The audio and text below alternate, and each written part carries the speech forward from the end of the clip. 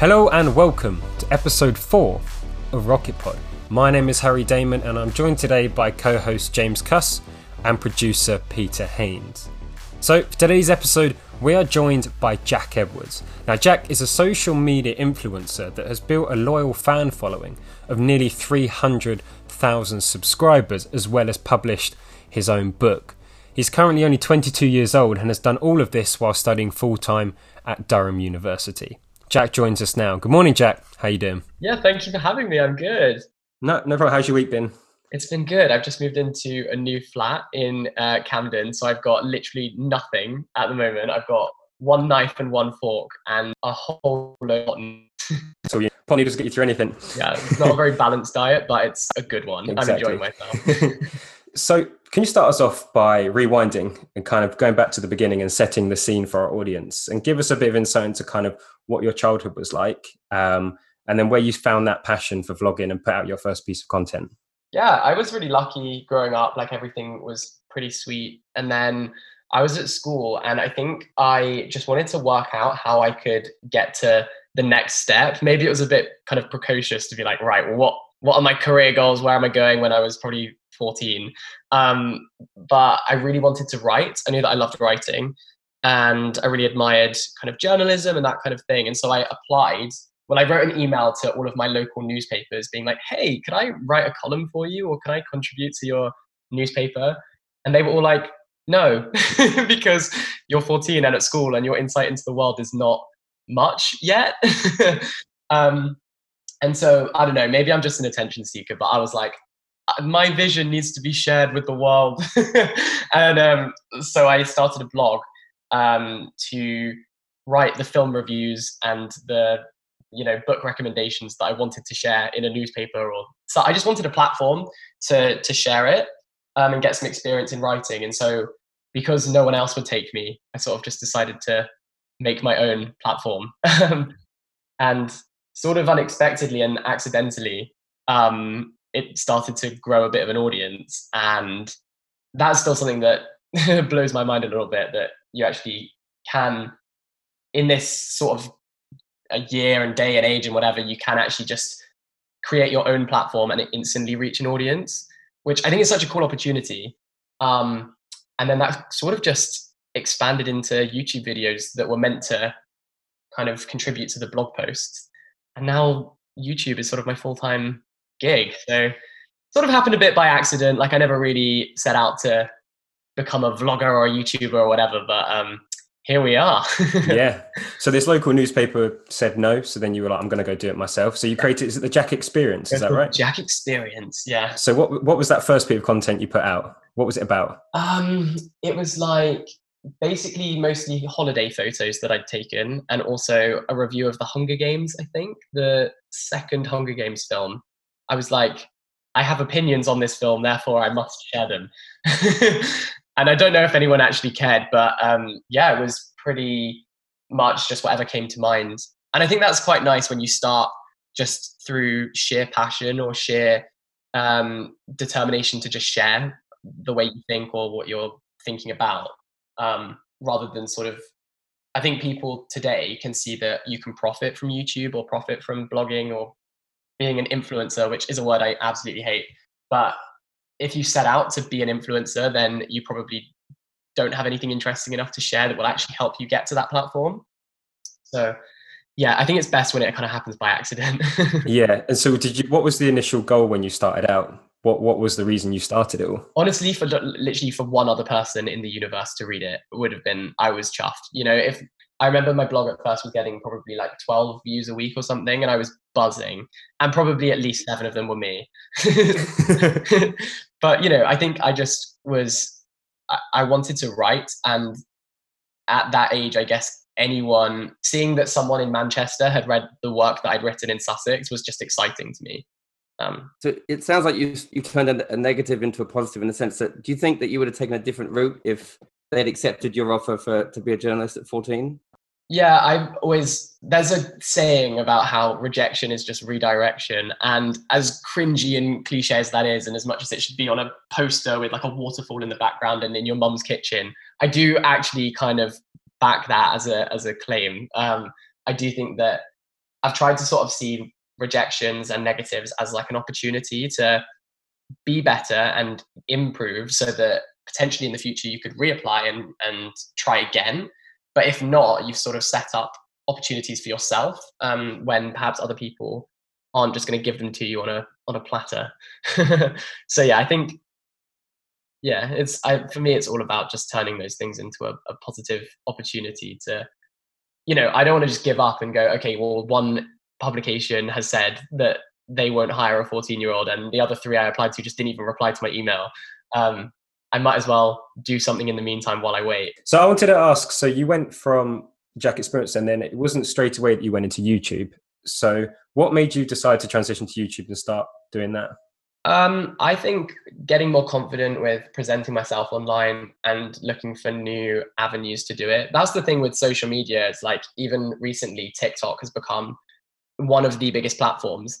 And I remember at first, when TikTok first launched, they emailed me and said, like, we will pay you essentially to create an account and start producing content on this platform. And I just kind of, poo-pooed it a little bit. And I was like, no, I sort of dismissed it as, I don't want to start on a brand new platform when I have my current ones. And who would have known at that stage that it would now be as huge as it is? And I really probably missed a trick there. So I think it's just about constantly challenging yourself to grow and not getting comfortable. Like, it would be very easy for me to have just stuck with the blogging that I was doing, and I could still be doing it now, but I'd probably be really bored of it. Or who knows, maybe I would have given up eventually. But I think trying a new platform and a new way to create content was just exciting. I'd also really loved like YouTubers growing up, and I'd watched so much YouTube as a kid. So I think I have this mentality of sometimes watching other people do things, and I'm like, hey, I could do that. I could try that. And there's no harm in it. If no one watches the video, then who cares? So I want to quickly jump to kind of your school experience, actually. So from quite a young age, you started building this audience. You had quite a few followers on all different social platforms. Now, I'd be interested to understand kind of how you balanced it with obviously competing priorities like education, friends, obviously going through secondary school, college, that sort of thing.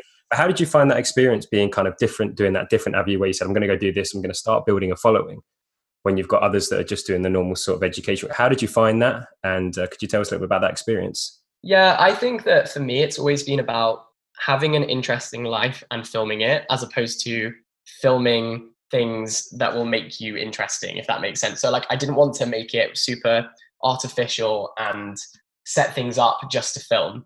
Like, I kind of wanted to be having a really good experience and having really good fun and then filming it. So a lot of my first YouTube videos started from just me vlogging, like when I went away on trips abroad or traveling or whatever, because it was something that I thought other people might be interested to see. And then I kind of, the moment that it all sort of blew up, I suppose, for me, was when I went to university. And that's been a real kind of spinning a lot of plates and just hoping that none of them smash or all of them smash. I've definitely been juggling a lot. But I kind of love it. I just love being busy. And I find that I actually work at my most productive when I'm busy. Even when over the holidays, sometimes when I have a whole week of not doing anything, I'll get so much less done than I would have done in a busy week. I just think you find time for things. If you're really passionate about it, you'll find time to do it. Whereas if you're just sort of being a bit of a couch potato, it's quite easy to neglect things.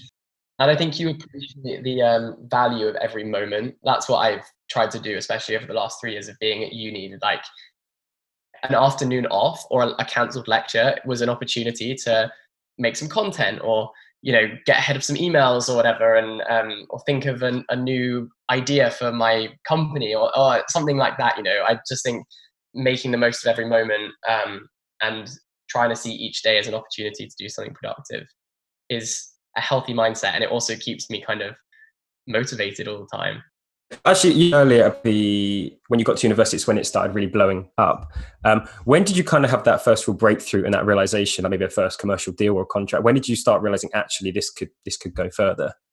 I don't know. It's such a weird one, because YouTube almost doesn't have a limit, and there's no promotion you can get necessarily. Like, there's no if I work hard enough in this role and get enough experience, then on merit alone, I could be promoted. You kind of get lucky in a way. I find the concept of luck a bit of a strange one when it comes to putting yourself into opportunities where you can be lucky. So I think that you have to set yourself up to be lucky, in the sense that if I didn't have a channel, then I wouldn't have had these opportunities, but I still feel lucky to have had the opportunities. So you kind of have to put yourself on, in the right area to even be able to be lucky. But still, with algorithms and that kind of thing, it is almost random. It feels totally like I can't predict how many views a particular video will get. Sometimes I upload something that I'm really proud of and people just don't care that much. And sometimes I upload something that, I just made for the fun of it and I didn't expect many people to watch and it blows up. And that's sort of what happened with my first sort of university videos, is that I vlogged my freshers week because I was so nervous as a pre-fresh. As someone whose family had never been to university, I just had no idea what to expect. So I just filmed it to kind of show someone else in my shoes a year later what it would be like, and that it would be okay, and that maybe someone who was like them was experiencing it too and could relate. And that video pretty much changed my life. It's now got, I don't know, something stupid like 400,000 views, but it was the thing that gave my channel momentum to start growing. And so I went from having 1,000 subscribers to 10,000, and then that became 25,000. And then a year later from that, it was 100,000. And now it's at like 200,000. So it's been exponential, but without that initial kickstart, I don't know what would have happened. But I remember seeing a video and you reacted to getting 1,000 subscribers, and then now you're looking at 200,000 plus subscribers, and your reaction is amazing in all the videos, really, because again, you're so, to you it's just a passion, but you've got all these people that are so interested in it. Yeah, and it feels really rewarding as well. It's a funny one having a number sort of attached to your name, and I think it can distort your perception of value in terms of how you value yourself, especially because there will always be someone with more subscribers than you. Like, it's pretty inevitable to accept that someone will always be getting more views on their videos or getting more likes on their Instagram posts or whatever. And I am very conscious of not becoming a sort of slave to the numbers and basing my value of myself on my kind of relevancy. Yeah, that's a really interesting topic, actually, because I mean, I tell my daughters, comparison is the thief of joy. And you can't compare yourself with somebody else. How do you, on this subject, can we just take a little bit of a dive as far as how you have the journey that you've been on, and how obviously that played a factor, but you've obviously found a way to deal with that. And then the other question was, you talked about setting yourself up for success. I'm interested to know, have you always been a planner? Because I watched your vlog on your dissertation. And you didn't give yourself much time. It sounds just like me. I did like same thing, pulled eight days without any sleep, but you had very good planning in place. So I wondered if that was just a learned skill or whether you've always had that. No, I got it. I'm a big believer in organized chaos, and that's probably how I would sum up my life and also my attitude to work. It's kind of organized chaos. Like I do like making plans, and I feel like I'm quite a perfectionist in the sense that when I do something, I want it to be done efficiently and well. And I struggle because I find it hard to get started, in the sense that I'll do loads and loads of planning to the point where I'm like, okay, now I am absolutely certain that I can do a good job of this. And if I'm not at that stage, I find it really hard to get going. So I think that's the sort of perfectionistic tendency in me, which I really hate. So it is a little bit chaotic, but it kind of has worked for me to this point. But in terms of kind of dealing with the YouTube side of things, in terms of measuring your relevancy or whatever, it's a tricky one. And even now that I've moved to London and I'm essentially doing this full time, I'm really aware of how your perspective can change, and how I don't want to be editing my videos at 4 a.m. I want to be like having a normal sleep pattern, even though there's nothing to wake up for specifically in the morning that requires me to get out of bed before 9. I would still like to kind of be in the real world, I think it's very easy to drift into this weird online reality that isn't reality at all, where all of your colleagues also value themselves by what number is attached to their name. And, I know people who, when they refer to other content creators online, they'll be like, oh, it's James who has 1.2 million subscribers. And I'm like, I don't want to know how many subscribers he has. I want to know if he's a nice guy. Do you know what I mean? So to me, even now that I've moved to London and I'm doing it as a sort of full-time thing, I'm still looking for even a part-time job just to give me some sort of structure. I'm trying to find, when I can go, when gyms reopen, because they're not open at the moment, but when they do, I need that structure of being like, I will go on Tuesday, Wednesday, and Friday every week at 9 a.m. To give me sort of structure and focus, because I think otherwise you can lose it so easily. And then you're in this weird pattern of kind of not doing anything, but telling yourself that you're busy. Yeah.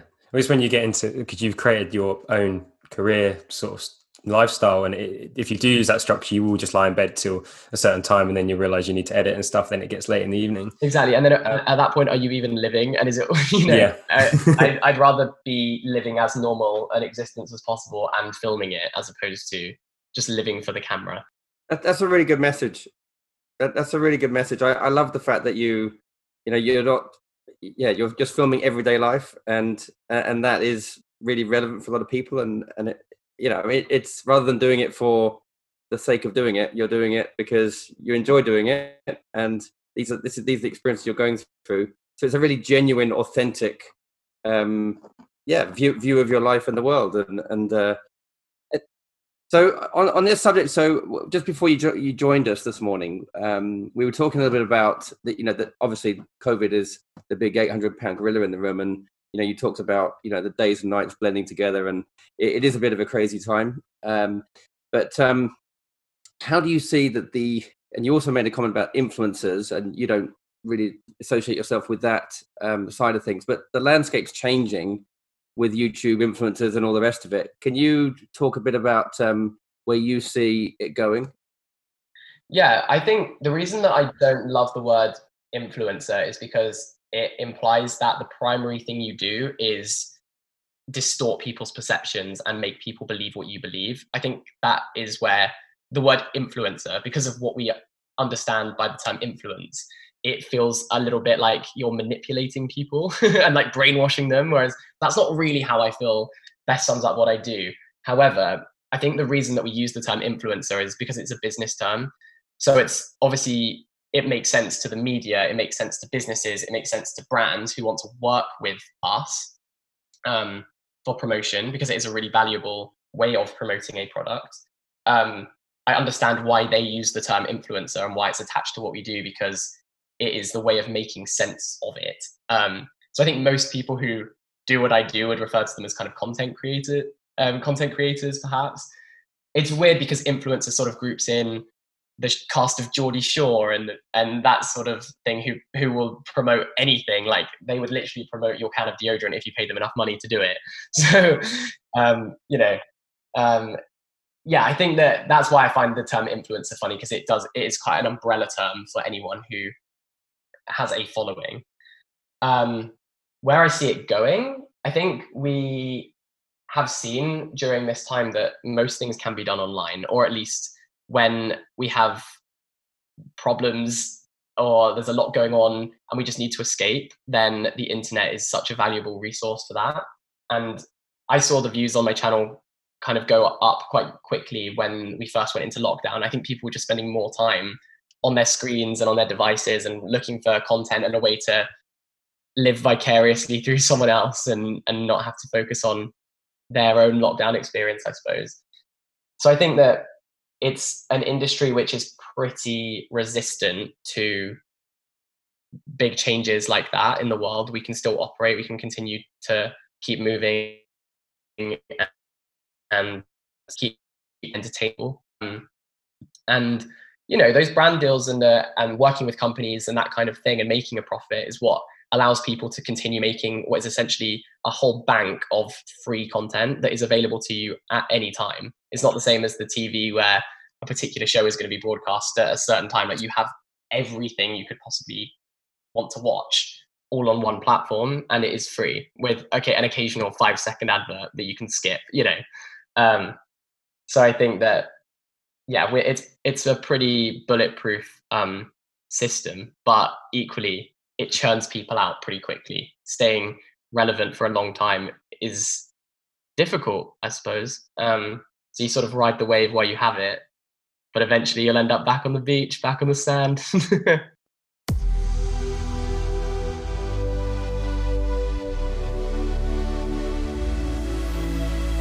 I'd like to take this moment to introduce to you our sponsor, Flexi, the must-have app to track and manage your subscriptions in one place. So most of us have multiple subscriptions nowadays for things like streaming services, gym memberships and food deliveries. These are great and take the hassle out of buying everyday products that we consume regularly, but it can be hard to keep track of them. That's where Flexi comes in handy, using super secure technology to connect your accounts to see all your subscriptions in a single dashboard, putting you in control of your spending. And what's more, Flexi's subscription marketplace allows you to discover new products you may love, all easy to pause, resume or cancel in a swipe or two. So give Flexi a try. It's free to download from the App Store, or check out their website at www.flexyapp.uk. That's FLEXY app.uk. Back to the podcast.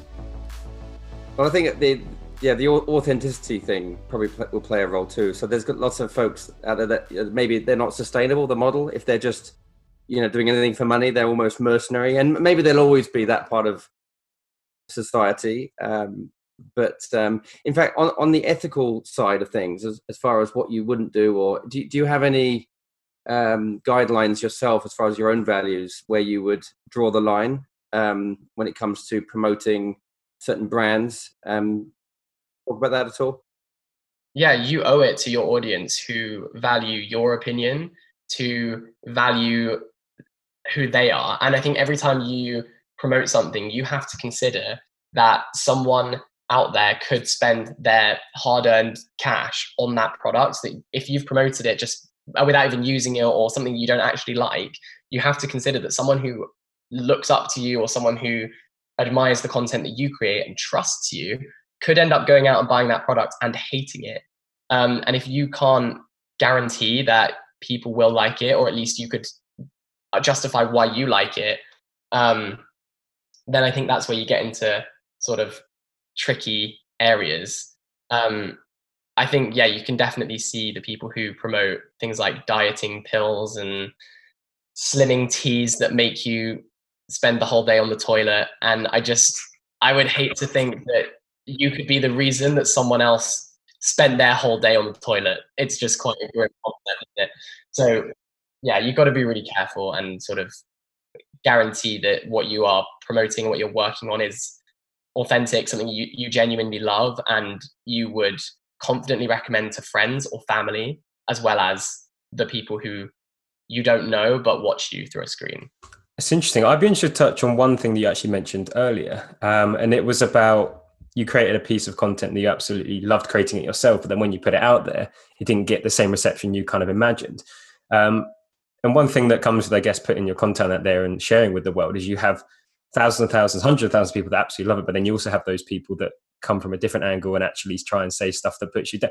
Would you be able to share with the audience a little bit maybe about those experiences of these people that are being a bit more negative against your content and how you've kind of overcome that? Yeah, I think that, so what's really funny actually is that whenever we talk about like online hate or anything like that, we always talk about how you get over it.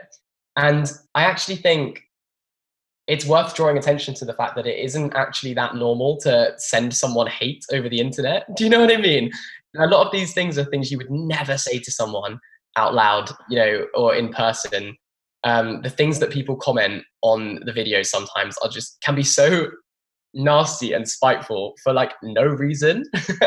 And I think it's just worth remembering that isn't a normal thing to do. Like that is pretty kind of offensive and just unnecessary. So I always try and say, like, you have to think about, would you say that to the person if you saw them in the flesh? And also just, you have to always remember that that person who creates content and happens to have a number attached to their name, which is in the thousands or hundreds of thousands or even millions, they will sit in their bedroom and they will scroll through their comment section and they will read what you wrote when they might be on their own, they might be having a really terrible day, and it can really suck. I think I will never get used to people questioning things that I have never considered to be weird. Like, people will say that I'm super lazy because I wake up at a certain time, or that questioning the way that I fundamentally do things, the way that I eat my cereal, the way that I hold a pencil, my handwriting, people will comment on. And it's things that I've never questioned or felt insecure or doubted about myself, which are suddenly brought to attention.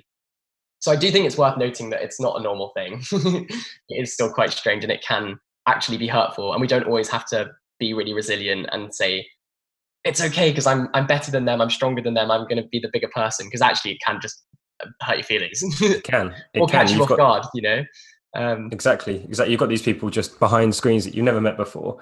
It's somebody actually mentioned to me once that kind of being famous or having been followed is like having people that you don't know having an opinion about you. And you've got these people that are behind these screens that have never met you and have actually taken the time to not one, digest your content, but also leave a comment. Like, it's like thinking you've got to have a pretty sad life to actually leave a comment like that on somebody's content. No idea.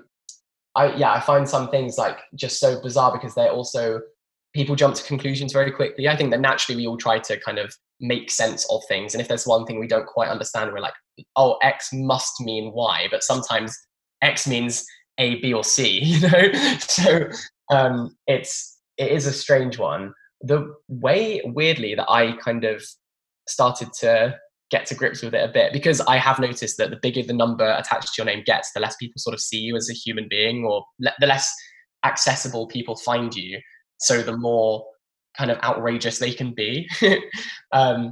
Actually, it was through reading comments on someone I was friends with and know very well who does a similar thing to what I do. When I saw their comments and the way that people were questioning them, and from an outsider's perspective, I knew that wasn't true. Like, fundamentally, I knew that wasn't true, and that they were coming to irrational conclusions. And that sort of made me realize, actually, people are doing that to me as well. And I find it annoying, but it's so far from the truth. And they are such a minority of people who think that way, that it made me appreciate how ridiculous it actually is.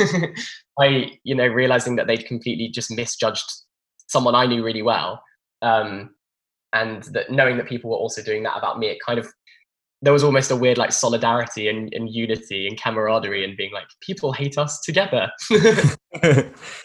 There's one of your YouTube videos I wanted to quickly touch on. So it's where you do like an hour and 15 of studying yourself, and then you record all you doing the studying, but it kind of allows your audience to study alongside.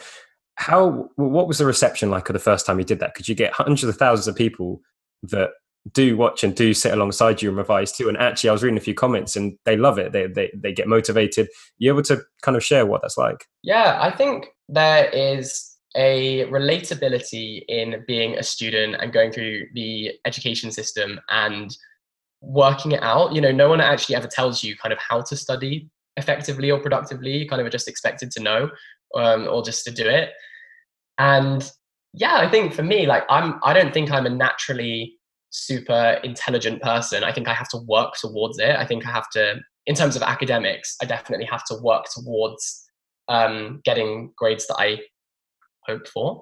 I have to put in the hours, and I know that some people don't, and some people just kind of get it straight away, but I'm just not one of those people. And so for me, it's just about sharing that and being able to relate to other people and sharing what works for me that they can then try. And not everything will work for them, but if they find one thing that does make them work a lot more productively, or a new way of managing their time, then I think that's really powerful. So I think there's just a sense of community in that we're all going through it together. And it's they call it like StudyTube, but it's a weird thing that has arisen as kind of a niche on YouTube over the past, I'd say, 3 years.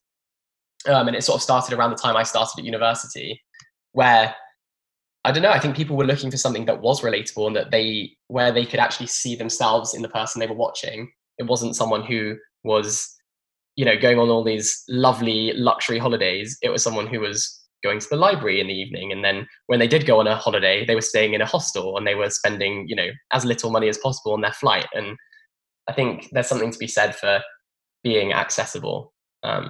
especially in the UK. I think that people who watch YouTube content by UK creators want accessibility, and the second that people stop being accessible is the second that they lose their audience. I think we've seen it with people like Zoella and stuff like that. I think they lost their audience the moment that they started to become a brand rather than a person.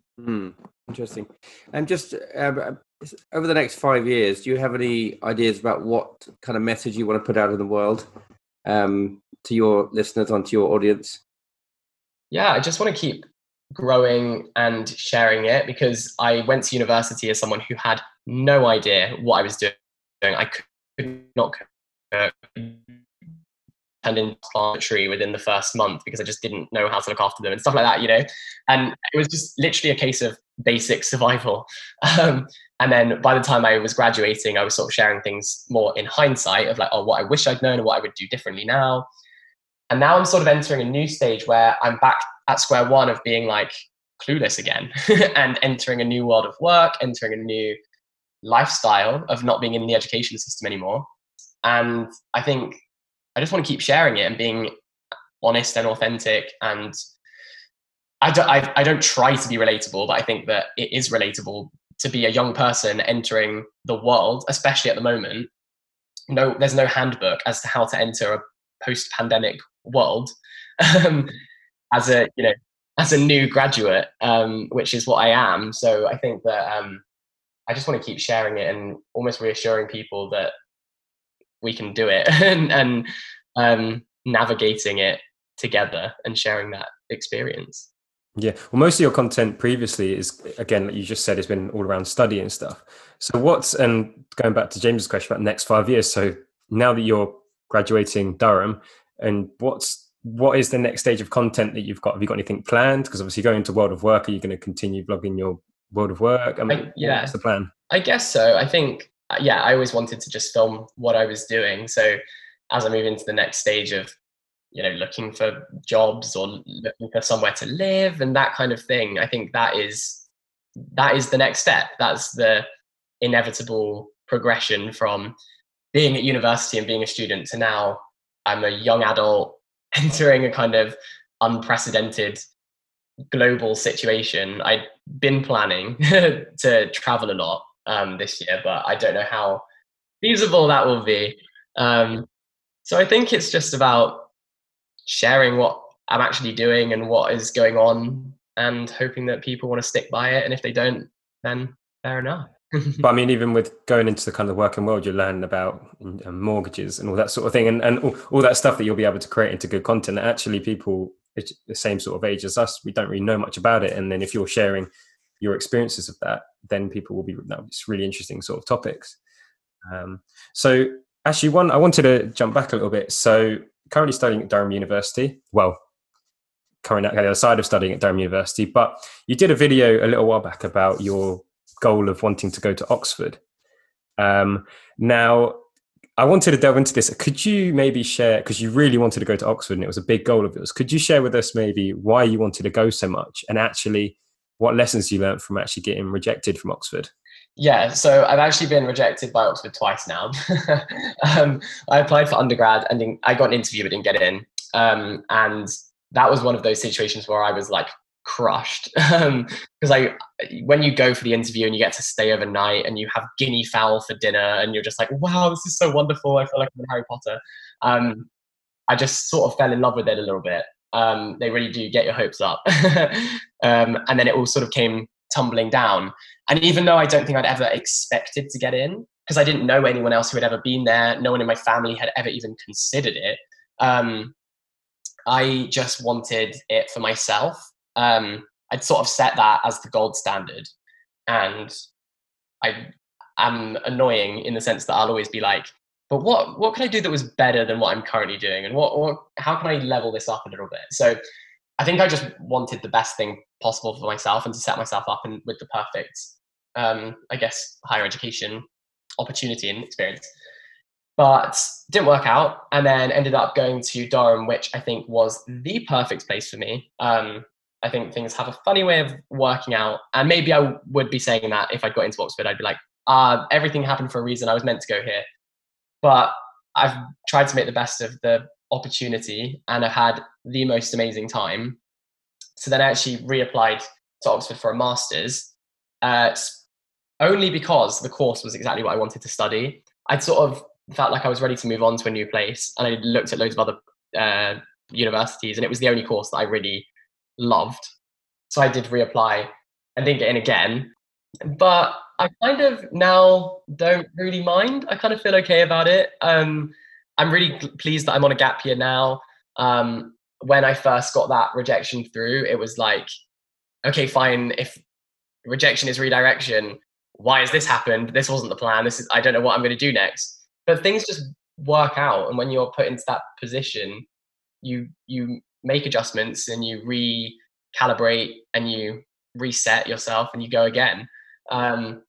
Yeah, I mean, I didn't even just apply to Oxford because of its kind of prestige. It was more because of the experience I'd had at Durham, and I wanted just the next step to be different. And yeah, so whatever happens, it will be okay. But I guess that was sort of a goal that I'd set for myself, which didn't work out. But I kind of feel fine about it. I'm quite laid back about it now. Yeah, that's good. I mean, looking back at sort of your track record, you mentioned earlier that some people just kind of automatically get the grades, but like you said, you have to work for a bit more. But looking back at kind of your, in terms of the track record, it's straight A stars at A level. It's now Durham University. You've always got top A's in most of your education, and you've managed to build this following of 200, 215,000.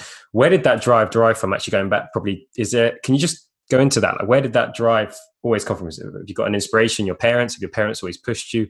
You able to share us a bit about that? Yeah, I kind of don't know really. I think I am growing up, I was very malleable in terms of when I saw someone else doing something that I admired, I was like, I want to be like them.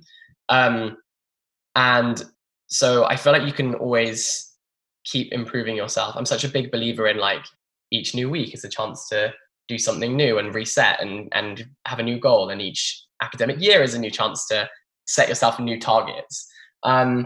So I think it almost weirdly comes from myself, because my parents have never put pressure on me to be super academic, or, they would have been absolutely buzzing had I got grades that were considerably lower than what I did end up getting. But it just comes, I don't know what it is. It just comes kind of from within me that I'm like,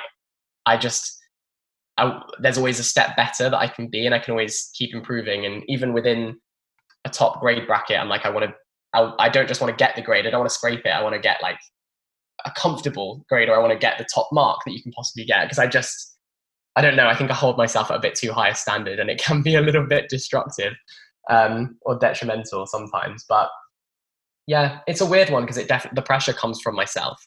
And possibly I would say now that I have an online audience, there's an awareness of having to share it. Like no matter what I get, it will be public and what I do next will be public. So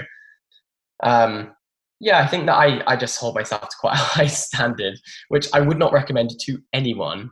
But I think holding yourself to a certain standard is still useful, because it makes you motivated to actually genuinely want to go and spend those hours in the library and want to read this extra reading or whatever. I think if someone's sort of twisting your arm and forcing you to do things, it makes you reluctant and resentful. So if you find a course that you're genuinely passionate about and a cause that you're passionate about, then I think naturally you sort of work hard at it and want to do as well as you can. So yeah, I've tried to be kind to myself in terms of follow the things that I actually really care about.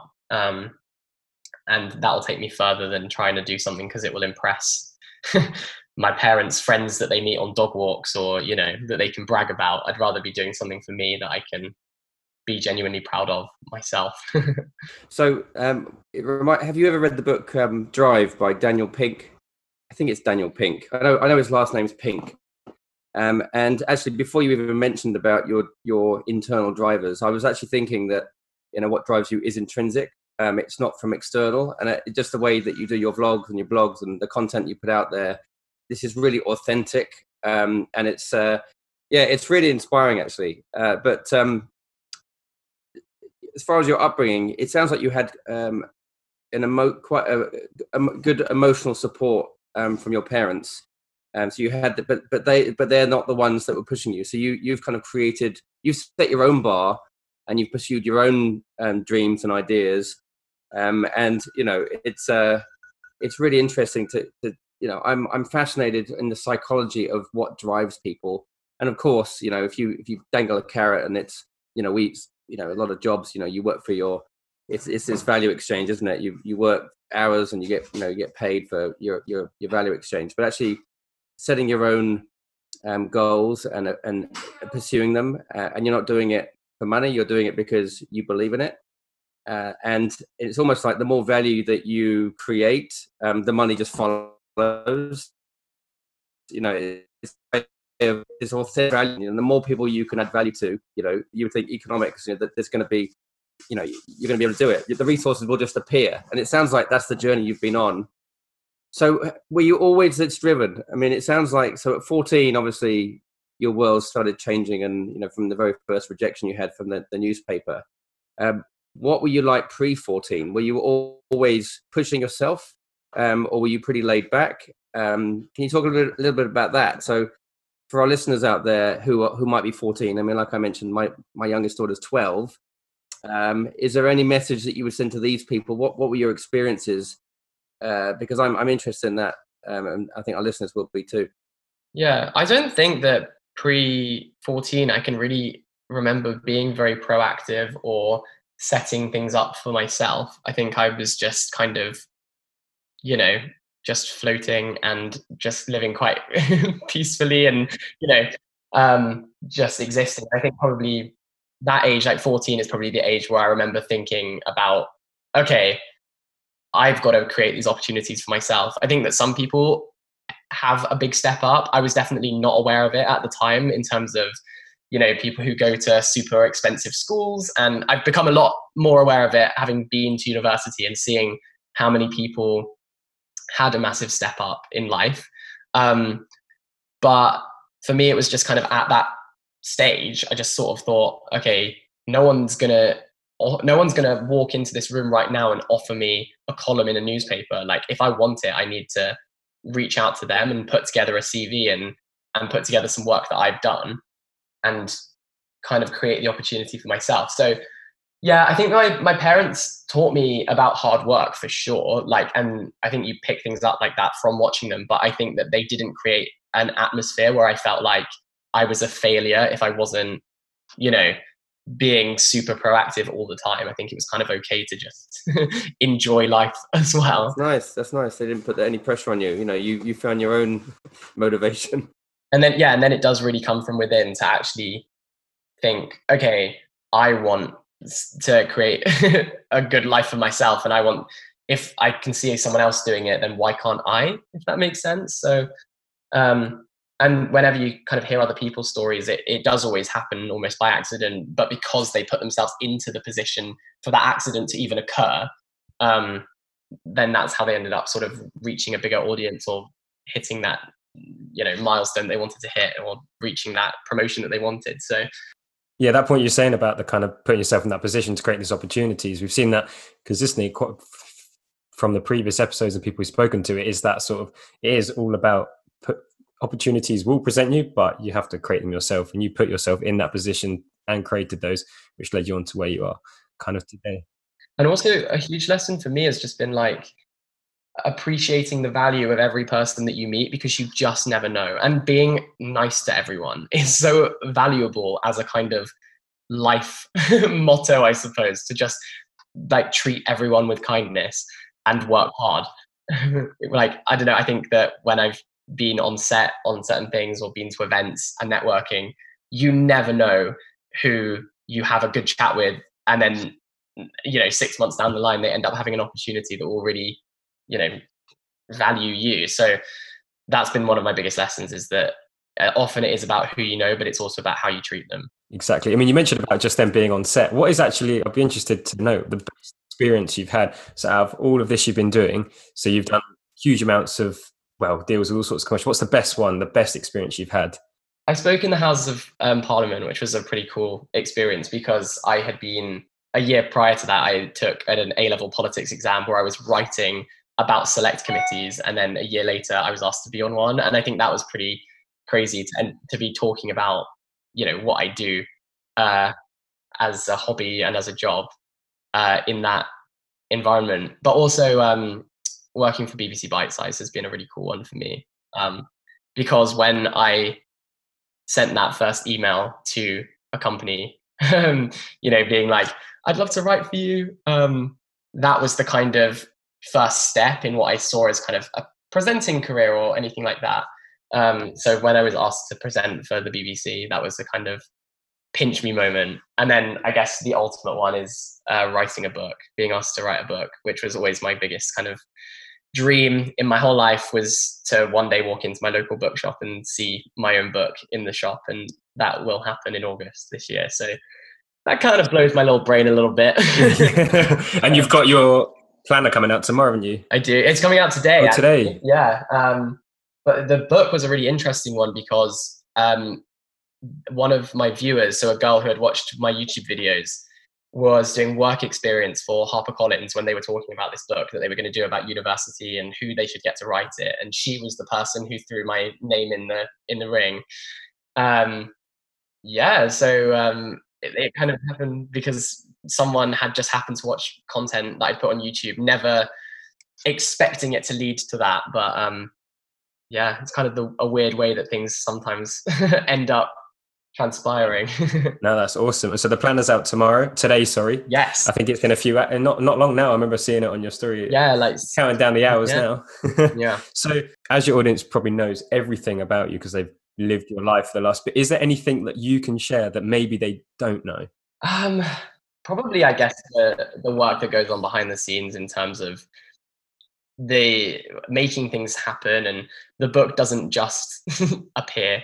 It takes a lot of writing and a lot of squeezing in a quick 5 minutes to upload the video or write another section as a part of a chapter. It really is a bit of a chaotic roller coaster. It's sort of behind the scenes. Yeah, decathlon constantly, but of trying to have your finger in more pies than Paul Hollywood. But yeah, I think it's just the hard work that goes on into each individual thing. I guess that's the kind of bit that you don't see because you just get the final product. They see the final video, the final book. The very glamorous, like big reveal, or it's already been uploaded and all the little technical errors have been edited out, and the stumbling on your words, all of that stuff gets cut. So are you a man of routine? What does your days look like, or do they change? I know you're crazy busy doing all the books and the vlogs and this and that, and you're up till 4 a.m. editing. Do you have kind of a day? Do you get up early? Do you get up late? Do you work late? You're a late bird, early bird? Yeah, I love routine, but my lifestyle and like the hobbies that I have and the job that I have are literally the antithesis of having routine. Like YouTube, working for yourself, all of those things are, you actually can do it. You could be nocturnal if you wanted to be, but I don't. So yeah, I think I actually almost try to forge a routine. So I'm trying, especially now, I'm trying to look for routine to be like, I want to get up at the same time every morning because I think that's better for your head. I want to be having my meals at specific times because I'm seeing it already now that I don't have, I'm not living with anyone else. I'm not living with my parents. I can, like last night, I ate dinner at 11 p.m. That's not normal. It's definitely not good for my inner workings. So I think that, I try to forge a routine as much as possible because I think that's when I'm most productive.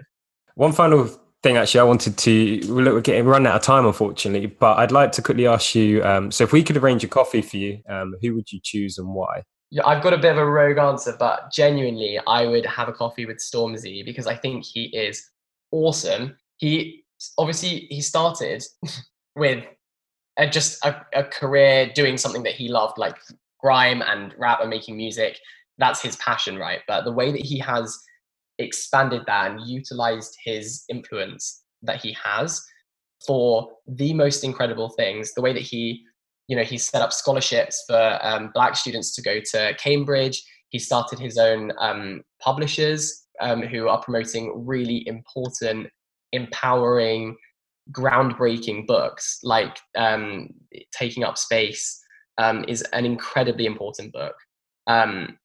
He is facilitating that and he's giving other people a step up to have the voice. that they otherwise wouldn't have. And I think being able to pass the microphone to someone else, in Stormzy's case, quite literally a microphone, but for all of us, I think of influence or where other people will listen to you, then there's a stage where you actually need to think about what's just as important and who else you can sort of facilitate and support. So I think he's awesome. I think that he is so incredible at what he does and the way that he makes the most of the opportunity that he's given. We never know how long these things are going to last and what our kind of shelf life will be, especially in the entertainment industry. But I think that he makes the most of every single day and every opportunity. So I would love to rack his brains. We'll have to see if we can get that set up. Yeah, get Stormzy on the podcast. That would be cool. So Peter, you've been very quiet in there. Do you have, I know before Jack goes, do you have a question for Jack? Peter's generally got pretty decent questions there, sitting there in the corner listening.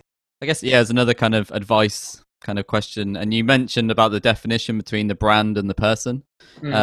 Obviously, you keep quite a lot of your old content online, your blog, your written blog that you don't update anymore. But have you made a conscious decision to keep that and be happy and kind of not feel that detracts from the content that you make now? Not that it's hugely removed, but you're just like, this is me, this is my journey. And I guess possibly with younger listeners, I feel they are very controlled with how they're viewed online, whether that's like Instagram and archiving, like only having 9 images and being really kind of controlling. What advice do you have on kind of being a bit more relaxed with that and just kind of letting it be out there? Yeah, I like that it isn't perfect. And I deleted so many things in the past from Instagram, from Twitter, whatever, which I would love to look back on now. And I think at the time, when you only have 6 months in between the you who wrote that stuff and the you who you have now evolved and become, because I think that we should always be kind of working on ourselves and being the next best version of ourselves and whatever. When you are at that next best version and the previous version is quite recent, I think it's really easy to delete and pretend it never happened. But actually, in hindsight, when you look back at it, you'll love it and you'll appreciate the journey so much more when you can visibly see it. So yeah, I think that a lot of the people who have a big following, their feed is very curated. It's very they found their niche, but it doesn't just come out of nowhere. You have to find it and uncover it. And so for me, it was like about experimenting with this type of blog post and then this type of video, and then eventually I kind of fell into what I create now. But it was all part of a process. It didn't just happen where I was like, I am now going to be a university YouTuber. Like, that was never the plan. And that ended up kind of becoming my thing. So yeah, I think I just appreciate being able to see the whole journey. And I think it's important for other people to know as well that you experiment and share the things that you're really passionate about. And if no one else is doing it, then that is better. That's not a negative thing. It's not something you should be ashamed of. It's something you should be proud of and passionate about even more, because someone else out there will find it interesting and want to hear your story, I guess. Oh, that's a really good message. That's really, really good. Okay, I have one more question, I promise, then we'll let you go. So if you were to give one piece of advice to our listeners, what would that be? I think to be unashamedly you, because you actually can be successful just by being yourself and being true to the things that you're passionate about, your hobbies, your beliefs, the things that you see in the world as injustices or as things that there are gaps in the market for. There isn't always a reason that there's that gap, or sometimes the reason is just that no one else has been brave enough to fill that gap. So if you are passionate about it, then make that content, and you just never ever know where it will take you, and it will probably surprise you. It's great bit of advice. And one final thing, where do people find your journey? Where can they follow your story on social media? I'm on YouTube. If you search Jack Edwards, hopefully I'll come up. If not, I've not done very well at SEO. And then all my social media is at Jack Ben Edwards. Excellent. Brilliant. Awesome. Well, Jack, thank you so much for joining us today. It's been great to have you on. It's been fun. Thank you all for listening to another episode of Rocket Pod. Join us next week as we chat to Rose Dyson, who in 2018 was named as the UK's most promising teen CEO with her brand Pura Cosmetics. You definitely don't want to miss that conversation. Of course, thank you to our awesome sponsor Flexi, who is the must-have app to track and manage your subscriptions all in one place. If you haven't downloaded it already, download it from the App Store and start managing your subscriptions. From myself, James and Peter, have an awesome week and we'll see you next time.